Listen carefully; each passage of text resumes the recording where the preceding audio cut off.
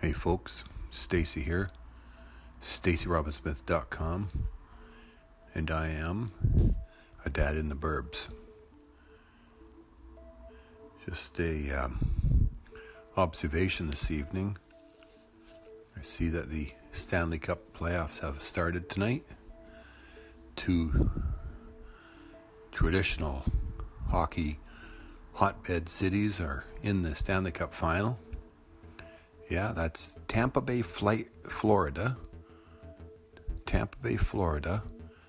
The Lightning versus the Las Vegas Golden Knights. Yeah, those are real traditional hockey hotbeds. Kind of bizarre. Yeah. Also notice that the NBA finals are ready to begin now. For a little bit there, it was looking very much like it was looking like the expected Cavs versus LeBron versus Steph Curry wasn't actually going to happen. There was a couple minutes there where it's like, oh, is this going to be Houston versus Boston?